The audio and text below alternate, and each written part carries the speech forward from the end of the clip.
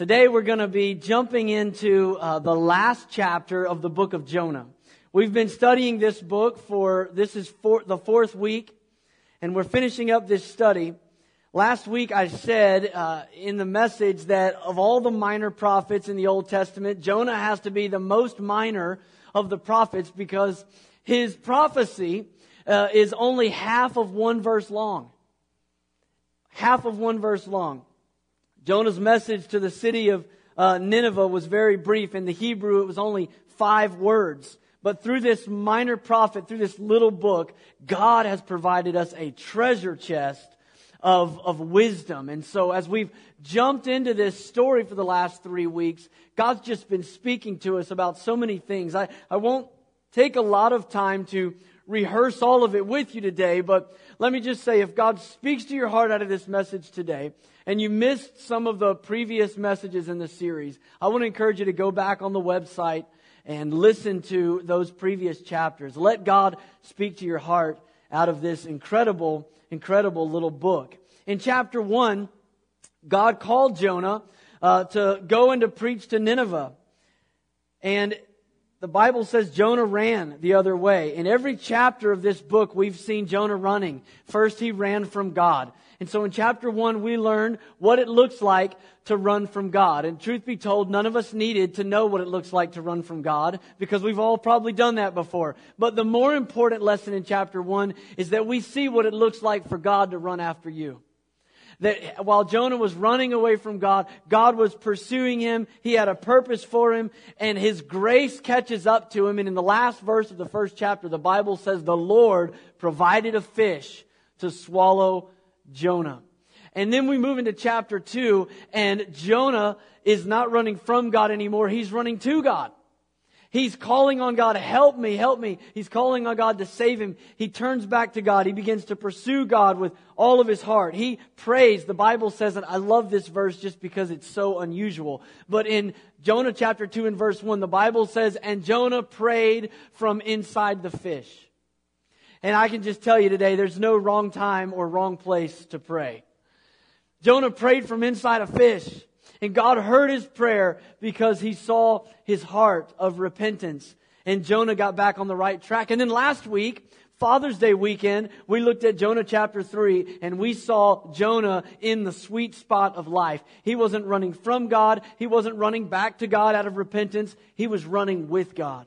The Bible says in verse 1 of chapter 3, and the word of the Lord came to Jonah a second time.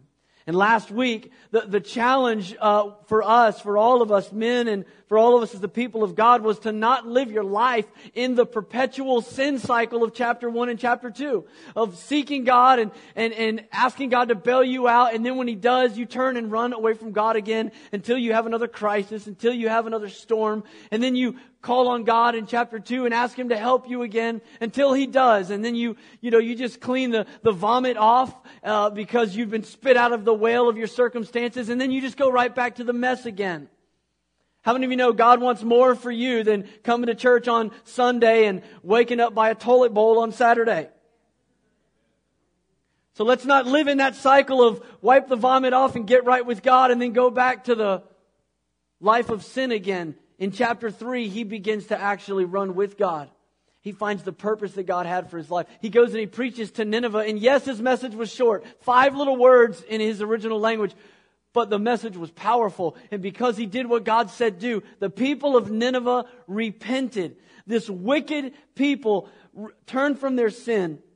They put on sackcloth and ash. It was an outward way of saying they humbled their heart before God. And God had mercy on them. Now in chapter 4, we're going to see the issue of Jonah's heart that was concealed be revealed. And I just want to say to you by way of introduction, before we read the text, that that's exactly what the Word of God wants to do in your life and in my life. He does it to me all of the time. As I open up my Bible and I have my morning devotion and I read the Word of God, I've learned this, that if I read the Word of God will read me. And the Holy Spirit is alive and active. The Bible says in Hebrews 4:12 that God's Word is alive and active. It is sharper than any two-edged sword. It penetrates And that's what happens. As I read the Word, it reads me. It's alive. It's not like any other book you can pull off the shelf. There's breath on the page. The Holy Spirit breathes life through the book. And as you read the Word of God, it reveals those things that are hidden. Jesus even said this in Luke 12. He said, nothing that is concealed will not be disclosed, or anything hidden that will not be made known. Everything's going to be made known. Everything's going to be revealed. And that's what we see in chapter 4. The issues of the heart, the things that were really motivating Jonah come out. And what we learn in chapter 4 is that Jonah's not running from God. He's not running back to God. But he's also not running with God anymore. He makes a mistake that a lot of Christians make. Jonah begins to run ahead of God. And I want to challenge you today as we hear his story and see his mistake to allow the Holy Spirit to read you as you read this story. And allow the Holy Spirit to speak to you about the areas of your life that you might be getting ahead of God with your assumptions. In chapter 2 and verse 9, we read this statement. Jonah made this incredible vow while he was being rescued in a fish. He said, but with shouts of grateful praise, I will sacrifice to you. What I have vowed, I will make good. I will say, salvation comes from the Lord. That was his commitment. He had made up his mind to be a prophet who delivers the message and not a judge who decides the verdict. But in chapter 4, we see a different story. And that's the way it is for a lot of Christians. They found freedom in Christ. They found hope in the resurrection. They found forgiveness of their sins. But the longer we walk with Jesus, the longer we walk in His grace, the easier it is for us to want to play judge and jury over the sins of others. Amen? So why don't we take our Bibles, Jonah chapter 4, and let's stand together just as we've done the last 3 Sundays. We're going to stand and we're going to read the 4th chapter together. Don't worry, it's only 1 verse longer than the last 2 chapters. 11 little verses here. If you still haven't found it, try page 1005. It might not be right in your Bible, but hope it helps. We'll have the scriptures on the screen here. Please follow along with me. But to make sure that this makes sense, we're going to back up and we're going to read the last verse of the previous chapter first. I'm going to read Jonah chapter 3, verse 10, and then we're going to jump into the 4th chapter. Verse 10 says, when God saw what they did, talking about the Ninevites, and how they turned from their evil ways, He relented and did not bring on them the destruction He had threatened. Now let's read chapter 4. It says, but to Jonah, this seemed very wrong, and he became angry. He prayed to the Lord, isn't this what I said, Lord, when I was still at home? That is why I tried to forestall by fleeing to Tarshish. I knew that you are a gracious and compassionate God, slow to anger and abounding in love, a God who relents from sending calamity. Now, Lord, take away my life, for it is better for me to die than to live. But the Lord replied, is it right for you to be angry? Jonah had gone out and he sat down at a place east of the city. There he made himself a shelter, sat in its shade, and waited to see what would happen to the city. When the Lord God provided a leafy plant and made it grow up over Jonah to give shade for his head to ease his discomfort. And Jonah was very happy about the plant. But at dawn the next day, God provided a worm which chewed the plant so that it withered. When the sun rose, God provided a scorching east wind, and the sun blazed on Jonah's head so that he grew faint. He wanted to die. And he said, it would be better for me to die than to live. But God said to Jonah, is it right for you to be angry about the plant? It is, he said. And I'm so angry, I wish I were dead. But the Lord said, you have been concerned about this plant, though you did not tend it or make it grow. It sprang up overnight and died overnight. And should I not have concern for the great city of Nineveh, in which there are more than 120,000 people who cannot tell their right hand from their left, and also many animals? Now, I got to give you my initial commentary on chapter 4. That's weird. In fact, I conferred with one of our scholars back there in the tech booth, and Earl agreed with me. That's a weird chapter. He said, I read it before church this morning. I can't wait to see what you say about it. I can't either. That's weird. But you know what? All of God's Word is for reproof, for rebuke, for reproach. It's for correction. It's for encouragement. God has a word for us out of this chapter. Come on, hold your Bible in your hand and pray with me. Father God, thank you so much for the Word of God. Thank you that it gives life and nourishment and strength to our soul. God, quicken your Word in my heart today. Lord, allow me to say exactly what you want me to say from this text. And God, beyond what I can communicate with my limited vocabulary, we invite the Holy Spirit of God, the one who puts breath on the page, to speak to our hearts specifically. Holy Spirit, bring to mind the illustrations that are not going to be mentioned by me today. God, let this word connect personally with each and every one of us. God, we thank you for your word. We open our lives, Lord. Examine us, search us, and know us through your word. In Jesus' name. And everyone said amen? Amen. You can be seated. We've talked about Jonah and his will. We've talked about Jonah and worship. We've talked about Jonah and a whale. We've talked about Jonah and the Word of God. And now we get to talk about Jonah and the worm. God's got a word for us here today as we jump into this text. I want to just do what we've done. I don't always preach this way, but I just decided for this series I would. I just want to go line by line, right through the story, and allow God's Word to speak to our hearts. So we're going to begin, as we have every week, with the first verse, and we're going to move through this text. It says in verse 1, "But to Jonah this seemed very wrong, and he became angry." So here's what's happening in this moment. Jonah is second-guessing God. That's the bottom line. God has a plan. Jonah disagrees with it. He's second-guessing God. Here's the reality. Jonah resents the fact that God has just given grace to Israel's enemies.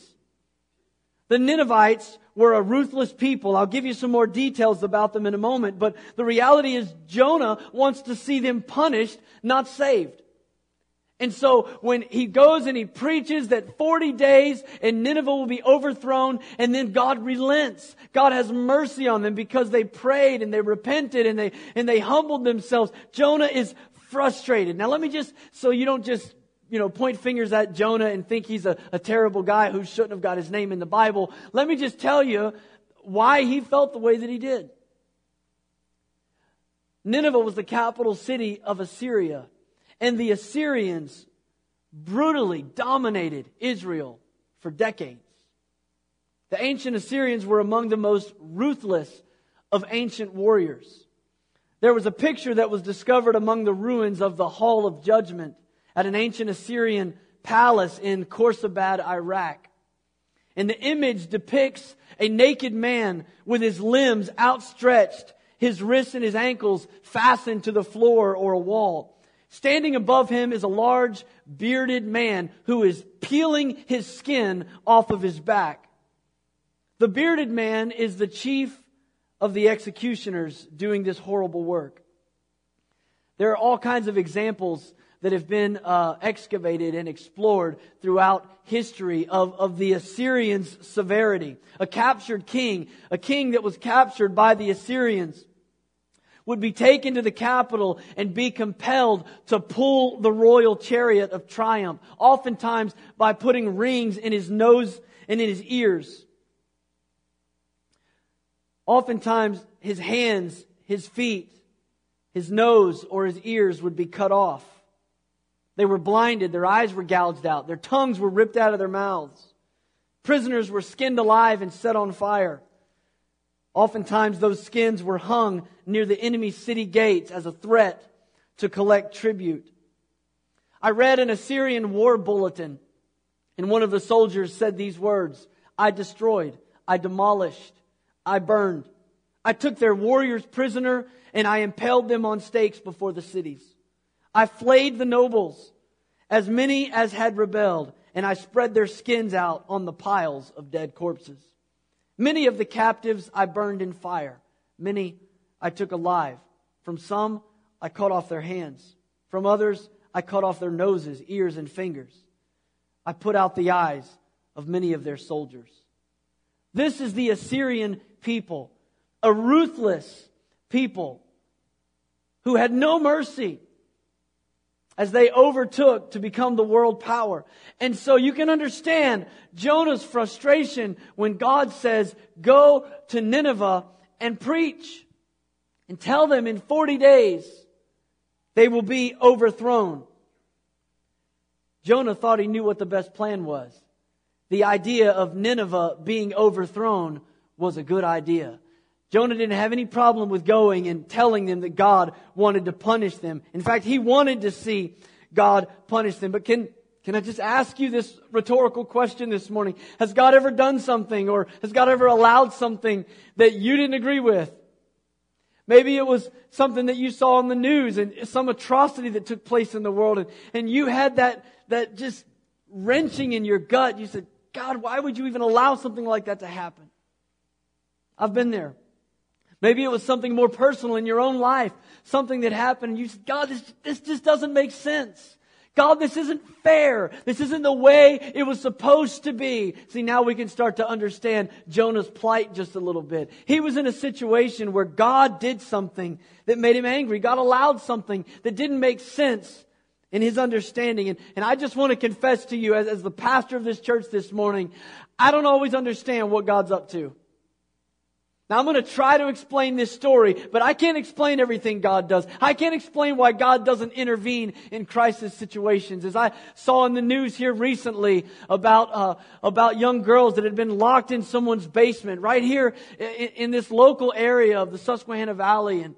And I hear about stories like that. I think, God, why do you even let people like that live? I mean, can I just be honest with you? I'm working on it, but I don't have a lot of grace for pedophiles. I mean, God's working on me, but it's not a strong suit for me. I don't have much grace for those kind of people. I would kind of fall in the camp with Jonah and just say, God, give them what they deserve. The reality is God doesn't always see things the way that we see it. And the truth is, our grace is much smaller than His. And the reality for me is I don't serve God because I understand everything that He does. I serve God because He's God and I'm not. He's God and I'm not God. And as I look through the Scripture, I see that Paul the Apostle got it. He understood that God is God and we are not. Let me give you a verse. You can see it on the screen with me out of Romans chapter 11. This is the doxology that Paul gives right before he moves into the 12th chapter. He says these words. This is a prayer that the church could sing, a song that they could sing. Oh, the depth of the riches of the wisdom and the knowledge of God. How unsearchable His judgments and His paths beyond tracing out. Who has known the mind of the Lord? Or who has been His counselor? Who has ever given to God that God should repay them? Now look at this next verse. For from Him and through Him and for Him are all things. To Him be the glory forever and ever. Amen. In other words, Paul is saying it all comes from God. And everything is sustained by the power of God. And all things find their purpose in returning glory to God. So who are we to question God? He is the authority of all. He's the power of all. It's all for His glory. And so Paul makes this declaration. And then in the very next verse, he gives the appropriate response. Now, a lot of times we don't connect these verses because the next verse starts the next chapter. But when Paul wrote the letter, he didn't write chapters and verses. They added those later so we could find Romans 12:1 on a Sunday morning. But in the next verse, Romans 12:1, in light of the fact that it's all for God, it's all from God, and it's all coming back to God in glory, Paul says, here's what you ought to do in Romans 12:1. Therefore, I urge you, brothers and sisters, in view of God's mercy, to offer your bodies a living sacrifice, holy and pleasing to God. This, he said, is your true and proper worship. Paul got it. God is God. He is limitless and we are finite. Peter got it too. There was a time when Jesus began teaching a difficult message. And in fact, the Bible says Jesus started talking about how Moses had prayed and God sent bread down from heaven to feed the children of Israel manna in the wilderness. But then Jesus says, I am the true bread that comes down from heaven. And unless you eat of my flesh and drink of my blood, you have no life in me. Now, Jesus didn't give them the courtesy of explaining that this was a metaphor. And it's starting to sound a little crazy, like he's talking about cannibalism. And people started saying, this is a hard teaching, Jesus, that you're giving. And the Bible says that many people started turning away. In John chapter 6, verse 66, it says, from this time, many people turned back and no longer followed him. But look at the next verse. Jesus said, you do not want to leave too, do you? Jesus asked the 12. And Simon Peter answered him and he said, Lord, to whom shall we go? You have the words of eternal life. We have come to believe and to know that you are the Holy One of God. See, Peter got to the place where he got it. He understood that God does some things, Jesus does some things that don't make sense to me. And when I come to the place where what he does makes no sense to me, I just have to trust him. You're going to leave now that it doesn't make sense? You're going to leave because things didn't work out the way you wanted them to? Are you going to leave because something terrible happened and it doesn't fit into your limited understanding? Peter said, I can't leave. Where else am I going to go? I'm already fully persuaded that you're the Son of the living God. I'm just going to have to walk by faith a little longer. See, God said in Isaiah 55, He told us, He said, my thoughts are not your thoughts, neither are your ways my ways, declares the Lord. Look at it. He said, as high as the heavens are above the earth, so are my ways higher than your ways, and my thoughts are higher than your thoughts. He doesn't see things the way we see them. That's why Proverbs 3:5 tells us to trust in the Lord with all of our hearts, and to what? To lean not on our own understanding. When you don't see things the way God sees them, when you disagree with God, the only solution is to change your opinion. Because He said, I am the Lord, I change not. You can't change His mind. And if you're here today and you go, wow, I don't think I can do that in this particular area, then the Holy Spirit has just allowed you to see an area of your life where you have not surrendered to His Lordship. If there's an area of your life, any area of your life, so I love God, but I just can't get with God on this. This just doesn't make sense to me, so I can't trust God in that area. And that's an area where you haven't surrendered to His Lordship. To say, God, I'm not walking by my understanding. I'm not walking by sight. I'm walking by faith. And Lord, even if it doesn't make sense to me, I'm going to trust You. I'm going to follow You. And I'm going to have faith to believe. See, what God did in Jonah's story just seemed wrong to Jonah. But the good thing is, even though it seemed wrong to Jonah, this time he responded correctly. You remember in chapter 1 how he responded? When God said, I want you to go and preach to Nineveh, the Bible says he ran the other way. But this time he responded the correct way. Look at verse 2. It says he prayed to the Lord. Now we've already read the story once, so we're on the same page here. And you know Jonah has a bad attitude, no doubt. His complaints are out of line, absolutely. But at least in this moment, he's pouring out his frustration to God. And can I just encourage you today, no matter how frustrated you are, no matter how disappointed or even mad you might be at God, He can handle it. He's got thick skin and big shoulders. Whatever your frustration is, continue to go to God. God is not bothered or put off by Jonah's prayer. He doesn't rebuke Jonah for praying in this way. He embraces the honesty of this confused prophet. And it says Jonah prayed to the Lord. And the reality is for us, church, it's easy to pray when the mood is right. I mean, it's easy to pray when everybody's together and we're all worshiping and we're all singing and we're all praying and you're a part of that kind of atmosphere. But it's also easy to make excuses not to pray when our mood is wrong. It's easy to make excuses not to pray when we don't feel like it. I'm not in the mood. I don't feel like praying. But listen, those are the moments that you really should press in and just do it out of discipline, because sometimes the very thing that you need to bring to God is the mood that's keeping you from God. You need to go to God about the fact that you don't want to pray. Sometimes the first prayer out of your mouth needs to be, God, I don't really feel like praying. He's not going to shut the heavens on you and be offended. He's going to honor your faithfulness. He's going to honor your willingness to just press in and do it anyway, because oftentimes it's our heart attitude that God wants to change. Can I just remind you that prayer doesn't change God's mind? It changes ours. Prayer changes our mind, and because Jonah prayed, he was able to get the mind of God in this situation.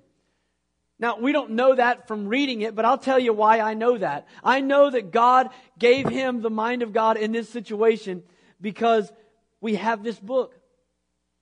I mean, if Jonah hadn't comprehended what God was trying to say, he would not have written the most self-deprecating book in all of the Bible. I mean, he really looks bad in chapter 4.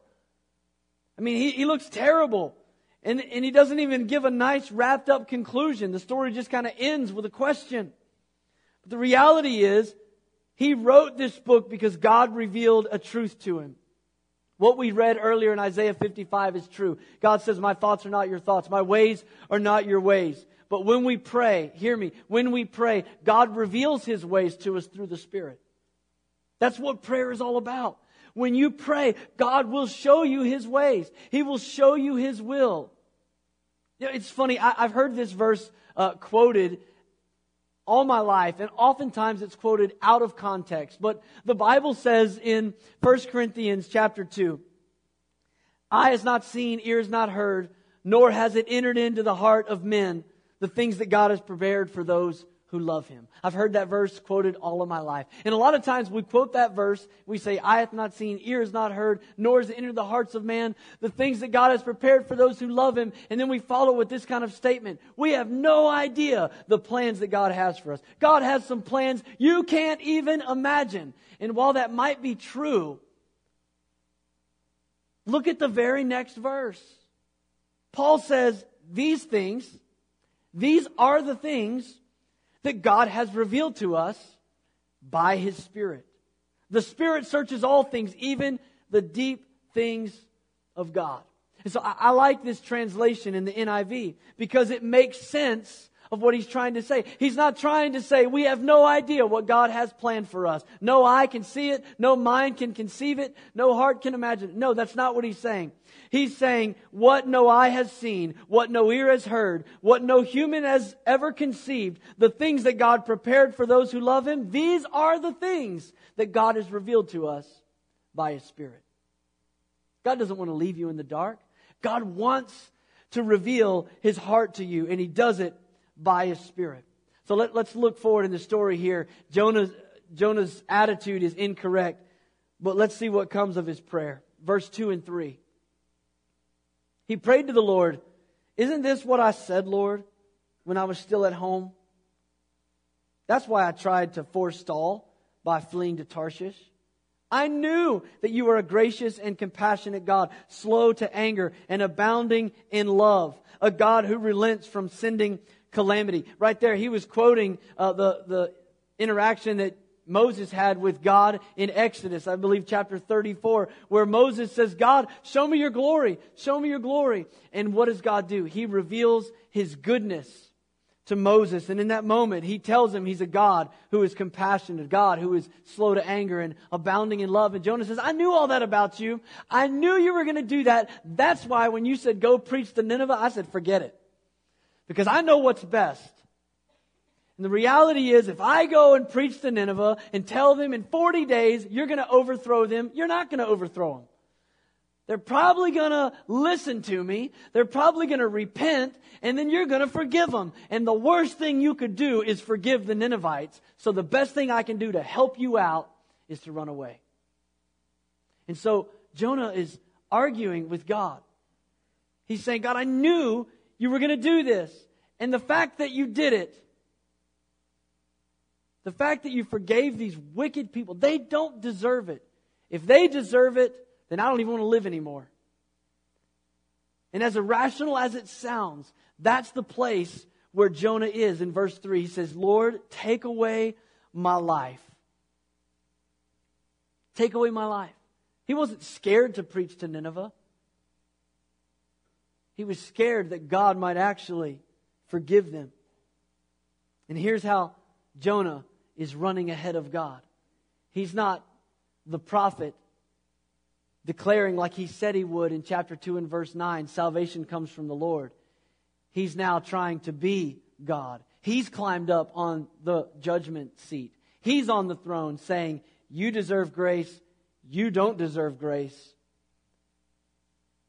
And here's how he runs ahead. You know, some scholars, they actually say that Jonah shouldn't even be a book in the canon of Scripture because he only has one little prophecy. It's only one verse long, and it's not even to the children of Israel. It's to some pagan nation. And not only does he not prophesy to Israel, but he doesn't even mention Israel in the whole book. And so there's some people that argued and said Jonah shouldn't even be in the canon of Scripture. It shouldn't be one of the 66 books in the Bible because he doesn't even mention the people of God. But I want to communicate to you that even though Jonah doesn't mention Israel, he is a prophet of Israel. And at his heart, his desire, like all the other prophets, is to see Israel turn back to God. And so he has a plan in mind. Here's how it's going to happen. God is going to destroy the Ninevites because of their sin. And Israel, who was complacent about the laws of God and they weren't obeying God either, they're going to wake up. They're going to see the judgment of God on their enemies. And they're going to repent. And they're going to turn back. And revival's going to happen. And the people of Israel are going to be saved. And that's the plan. And so Jonah, that's the plan. But when God chooses not to do that plan, he feels like a failure. He feels like a failed prophet. And he's not the only one that felt that way. Even the great prophet Elijah made the same mistake. You remember the story in 1 Kings chapter 18 when Elijah goes and he confronts the 850 prophets of Baal and Asherah. And I mean, this is in Israel. This is the people of God. But King Ahab and his wife Jezebel were so wicked. They had all of these false prophets dining at their table. And God uses Elijah to go and to have a confrontation on Mount Carmel. He calls all these prophets together and he says, you build an altar to your God and pray that he'll call down fire and consume the sacrifice. I'll build an altar to the living God and I'll pray, and whoever God sends fire, let him be God. And so he just draws a line in the sand and has a confrontation with all of these false prophets. One prophet of God against 850 false prophets. And he just knows in his heart, here's what's going to happen. God is going to reveal himself through the fire. And this is going to change the hearts of the king and queen. They're going to lead the nation of Israel back to righteousness. And sure enough, God reveals himself in the fire. The 850 prophets, they cry out all day and nothing happens. And then Elijah prays a little prayer and God sends fire and consumes the sacrifice. And then in that moment, all the people, the Bible said, cried out, the Lord is God. The Lord is God. And Elijah calls for them to gather these 400 prophets of Baal and to kill them on the spot. He destroys the false prophets. And in his mind, he knows revival is coming to Israel. People are declaring that God is the Lord God and that there is no other. It's going to be great. But the Bible says in the next chapter, chapter 19, that King Ahab went and he told his wife Jezebel what Elijah had done. And instead of repenting and saying, oh wow, God is truly God and we need to repent. Instead, in 1 Kings chapter 19, she says, I'm going to kill Elijah within the next 24 hours. And Elijah is so confused that his plan is not the plan that God is going with. He's so frustrated that he did everything that he thought he was supposed to do, and yet his plan's not working out. The Bible says in the next verse that he ran away afraid for his life. This man who had just encountered 850 prophets all by himself is running from this woman. He's afraid. And the next verse says, and this is Elijah's prayer in 1 Kings chapter 19 and verse 4. He said, I have had enough, Lord. Take my life. You ever found yourself running ahead of God? You ever been so convinced you just knew how it was going to work out? You just knew what God was going to do or what God should do in a situation, and then He didn't? And then things didn't go the way you thought they were going to go? You didn't get the report you thought you were going to get?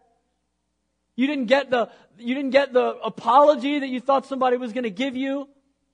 You didn't get the promotion or whatever it was, but you just knew that, you know what, I've been faithful, I've done this, I've done everything I was supposed to do. Now, God, this is your opportunity to come through and to meet me halfway. And He doesn't. Instead, you get a death threat from the queen. Instead of the judgment that you just knew your enemies deserved, God gives them grace. I just want to tell you this morning, just because your plan for God failed, it doesn't mean God's plan for you failed. He's God. And we're not.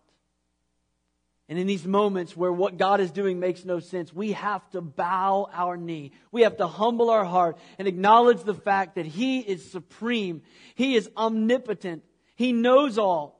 It's all from Him. It's all sustained by Him. And it's all coming back to Him in glory. So we have to humble ourselves and recognize in that moment that God is God and we are not.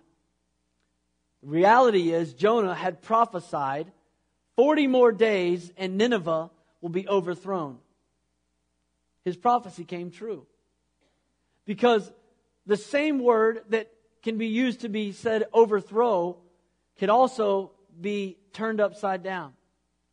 And isn't it just possible that if revival would come to this wicked city of Nineveh, if everything that they did, if their attitude, their actions, the gods that they served was all flipped upside down, that Jonah's prophecy would be true. And that's exactly what happened. Not the way he wanted, not what he had hoped for, but what God said would happen did happen. Look at the next verse with me. Verse 4. But the Lord replied, is it right for you to be angry? Now, Jonah doesn't answer the question. We don't get an answer from him this time, but God's going to ask the question again in verse 9. The fact that God even asked the question communicates something to us this morning. And I want you to hear this. Your mood matters to God. Your mood matters to God. That God would ask Jonah in the midst, just think about what's happening on a national level. It's not enough that Jonah did go and preach to Nineveh. It's not enough that Jonah did preach and that the people responded. They repented. They turned from sin. Jonah did at the end of the day, he did what God told him he was supposed to do, but God asked him a question about his attitude. And it communicates to me that our attitude, our mood, it matters to God. It matters to Him. Because this book is all about God's heart for lost people and how different that is from Jonah and the rest of Israel, who would have rather just seen their enemies be destroyed. If the book was just about saving Nineveh, it would have ended at chapter 3. We wouldn't have chapter 4. At the end of chapter 3, God saw what they did. They turned from their evil ways. He relented. He saved them. End of story. And Jonah saves face. But the Holy Spirit inspired him to write chapter 4, to reveal the issues in his heart, to reveal his frustration with the will of God, to tell us the real reason that he ran in the first place was not out of fear or out of rebellion, but out of hatred for those that he didn't believe deserved the grace of God. Why does it matter today? It matters to us because this book is about the difference between God's heart to save a lost world and much of the church's heart that could care less about a world that is dying without a Savior. Your mood matters. The Bible says in Philippians 2:5, I love this verse. It says, in your relationship with one another, have the same mindset as Christ. I like the New Living Translation. It says, you must have the same attitude as that of Christ Jesus. That's the standard. Have the same attitude that Jesus had. And if you read the next several verses there, he talks about how Jesus did not consider equality with God something to be grasped, but he humbled himself, even to the point of a servant, even to the point of death. He humbled himself. And Paul says to the church at Philippi, you ought to have the exact same attitude that Jesus had. Let me hurry through some of this story. Verse 5 just gives us a little bit of a backdrop. It tells us that Jonah went and he sat on the east side of the city. He made himself a shelter. He sat in the shade and he waited to see what would happen. And let me just communicate something that a bad mood does. A bad mood isolates us. That's why your mood matters. I mean, Jonah should have been in Nineveh. He just preached a 5-word sermon and the whole city got saved. This could be the greatest revival in the history of mankind. But he's not. Instead, because he's in a bad mood, he goes and he parks under a little shelter that he made outside of the city. These people are ripe for discipleship. They've just surrendered their life to a God they don't know. They appreciate Jonah. They respect Jonah. He's come and given them hope and salvation, and he's not even with them. He leaves, and he goes off on his own. Look at the next verse. It says, the Lord God provided a leafy plant, and he made it grow up over Jonah to give him shade for his head, to ease his discomfort. And Jonah was very happy about the plant. Now, we took our daughters to Knoebels this week, to the amusement park, and I was walking around the park watching them ride rides, and it was about 2 in the afternoon, and it was getting hot, and I found a little bench under a tree, and this verse came to my mind. I was very happy about the bench. I saw in the weather this last week that temperatures reached, I think, 146 degrees in Iraq. I can promise you Jonah was very happy about the plant that day. But his joy is out of perspective. It's out of context. This is the only time in the whole book that we read that Jonah is very happy about anything. And here's Jonah. He could care less about the Ninevites. He could care less about these people. He would just as soon see God wipe them off the face of the earth, but he's very happy about a plant. And can I just tell you, that's what happens when our mood is wrong. We lose perspective. We start majoring on the minors and we minor on the major things. We make mountains out of molehills. Don't elbow anybody right now, because you might live with that person. But when our attitude is wrong, how many of you know that's the truth? All of a sudden, little things become monumental. We get out of focus. And that's what happens with Jonah. He's just thrilled to death about this little plant. I got a little shade from the sun. I'm feeling good. There's a little breeze blowing.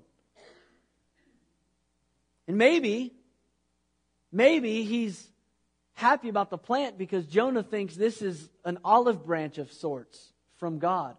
The fact is, Jonah said, look, if you're going to save Nineveh, I'd rather die. Have you ever tried to leverage God? It doesn't work well, but Jonah tries to leverage God. 40 days isn't up yet. So Jonah decides, you know what, I'm just going to sit here on the side of this hill and I'm going to wait and see what happens to those people. And it's hot out here. And God, if you're going to save those folks, I'd rather you kill me now. But then God calls a little plant to grow up overnight and shade him. And just maybe, Jonah's going, okay, so you're finally seeing it my way. It's about time. But God had a totally different plan in mind. Because just as quickly as the Lord provided a plant to grow up over his head, Jonah didn't know he was getting set up for an illustrated sermon. The next verse, look at it. The next verse says, but at dawn the next day, God provided a worm, which chewed the plant so that it withered. And when the sun rose, God provided a scorching east wind. Can you just imagine the moment that nice little cool breeze turned into a whipping sandstorm? And the sun blazed on Jonah's head so that he grew faint and he wanted to die. And he said, it would be better for me to die. I read those verses and I just have to laugh and say, aren't you glad God provides?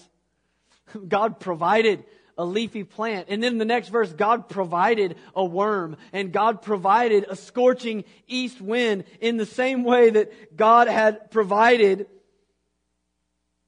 a storm in chapter 1 that wanted to rip the ship in two that Jonah was in. And then God provided a whale, a fish, to swallow Jonah. God said in the next verse, verse 9, God said, is it right for you to be angry about the plant? See, he didn't get an answer the first time, so he asked him again. And this time, Jonah's so frustrated, he just comes out with it. It is! And I'm so angry, I wish I were dead. See, the first time he didn't get the answer, but this time Jonah reveals how irrational his attitude is in this whole situation. I'm not going to get my revenge on Nineveh. My plant's gone. I got worms.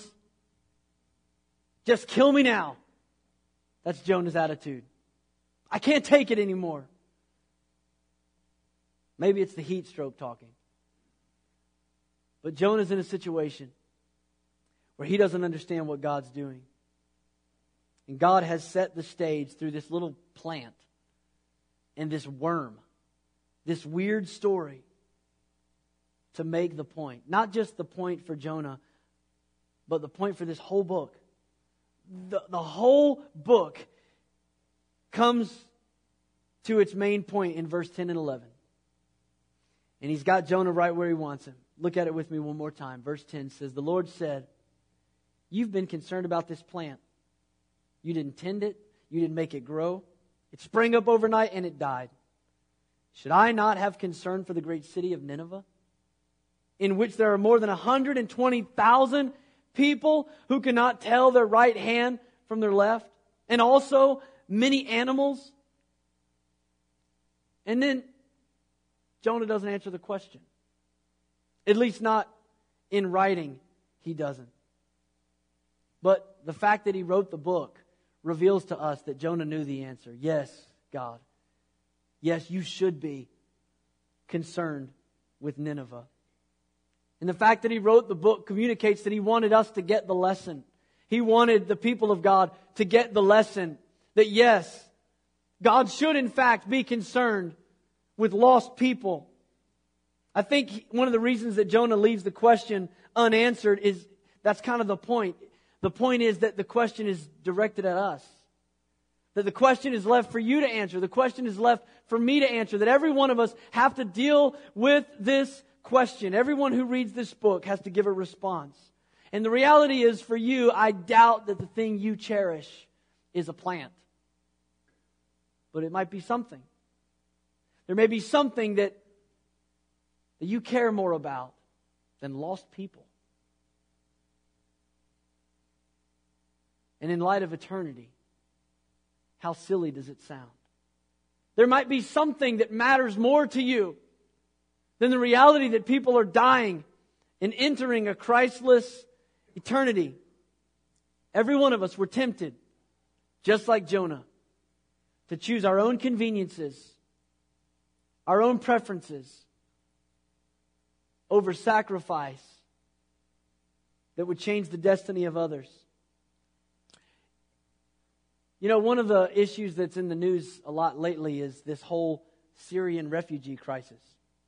Now, I don't want to get into politics, and I don't really care what your opinion is about how much or how or if at all we should be involved as a nation in the refugee crisis, but I just want to use that as a context to ask you this question.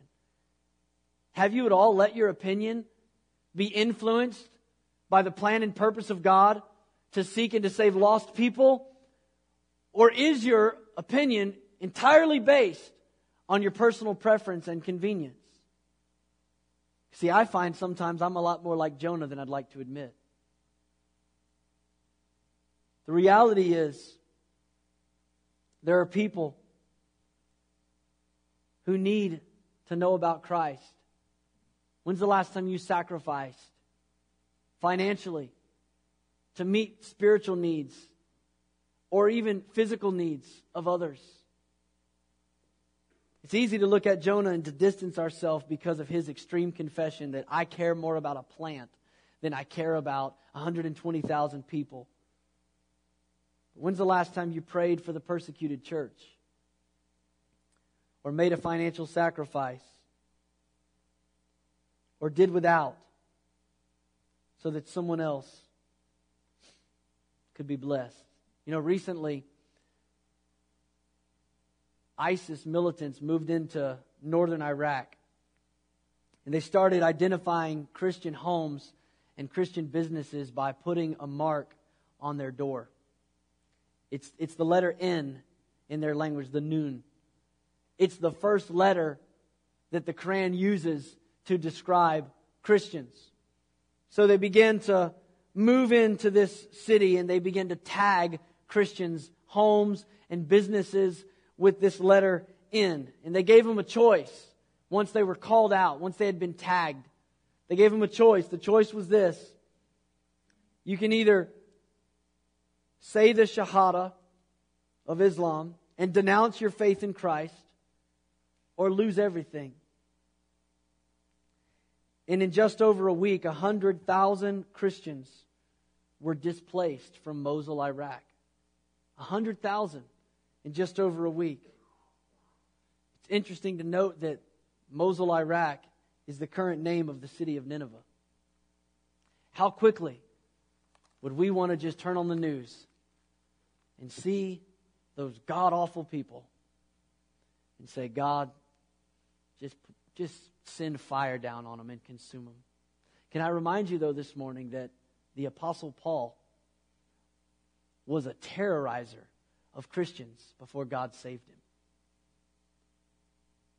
How easy it is for us, let's put it back in our world, to look at coworkers, to look at neighbors, to look at people that are just so far from God and so infuriating to us, and to just write them off and say, God can't save them, God's never going to save them, God doesn't have a plan for them, they bother me.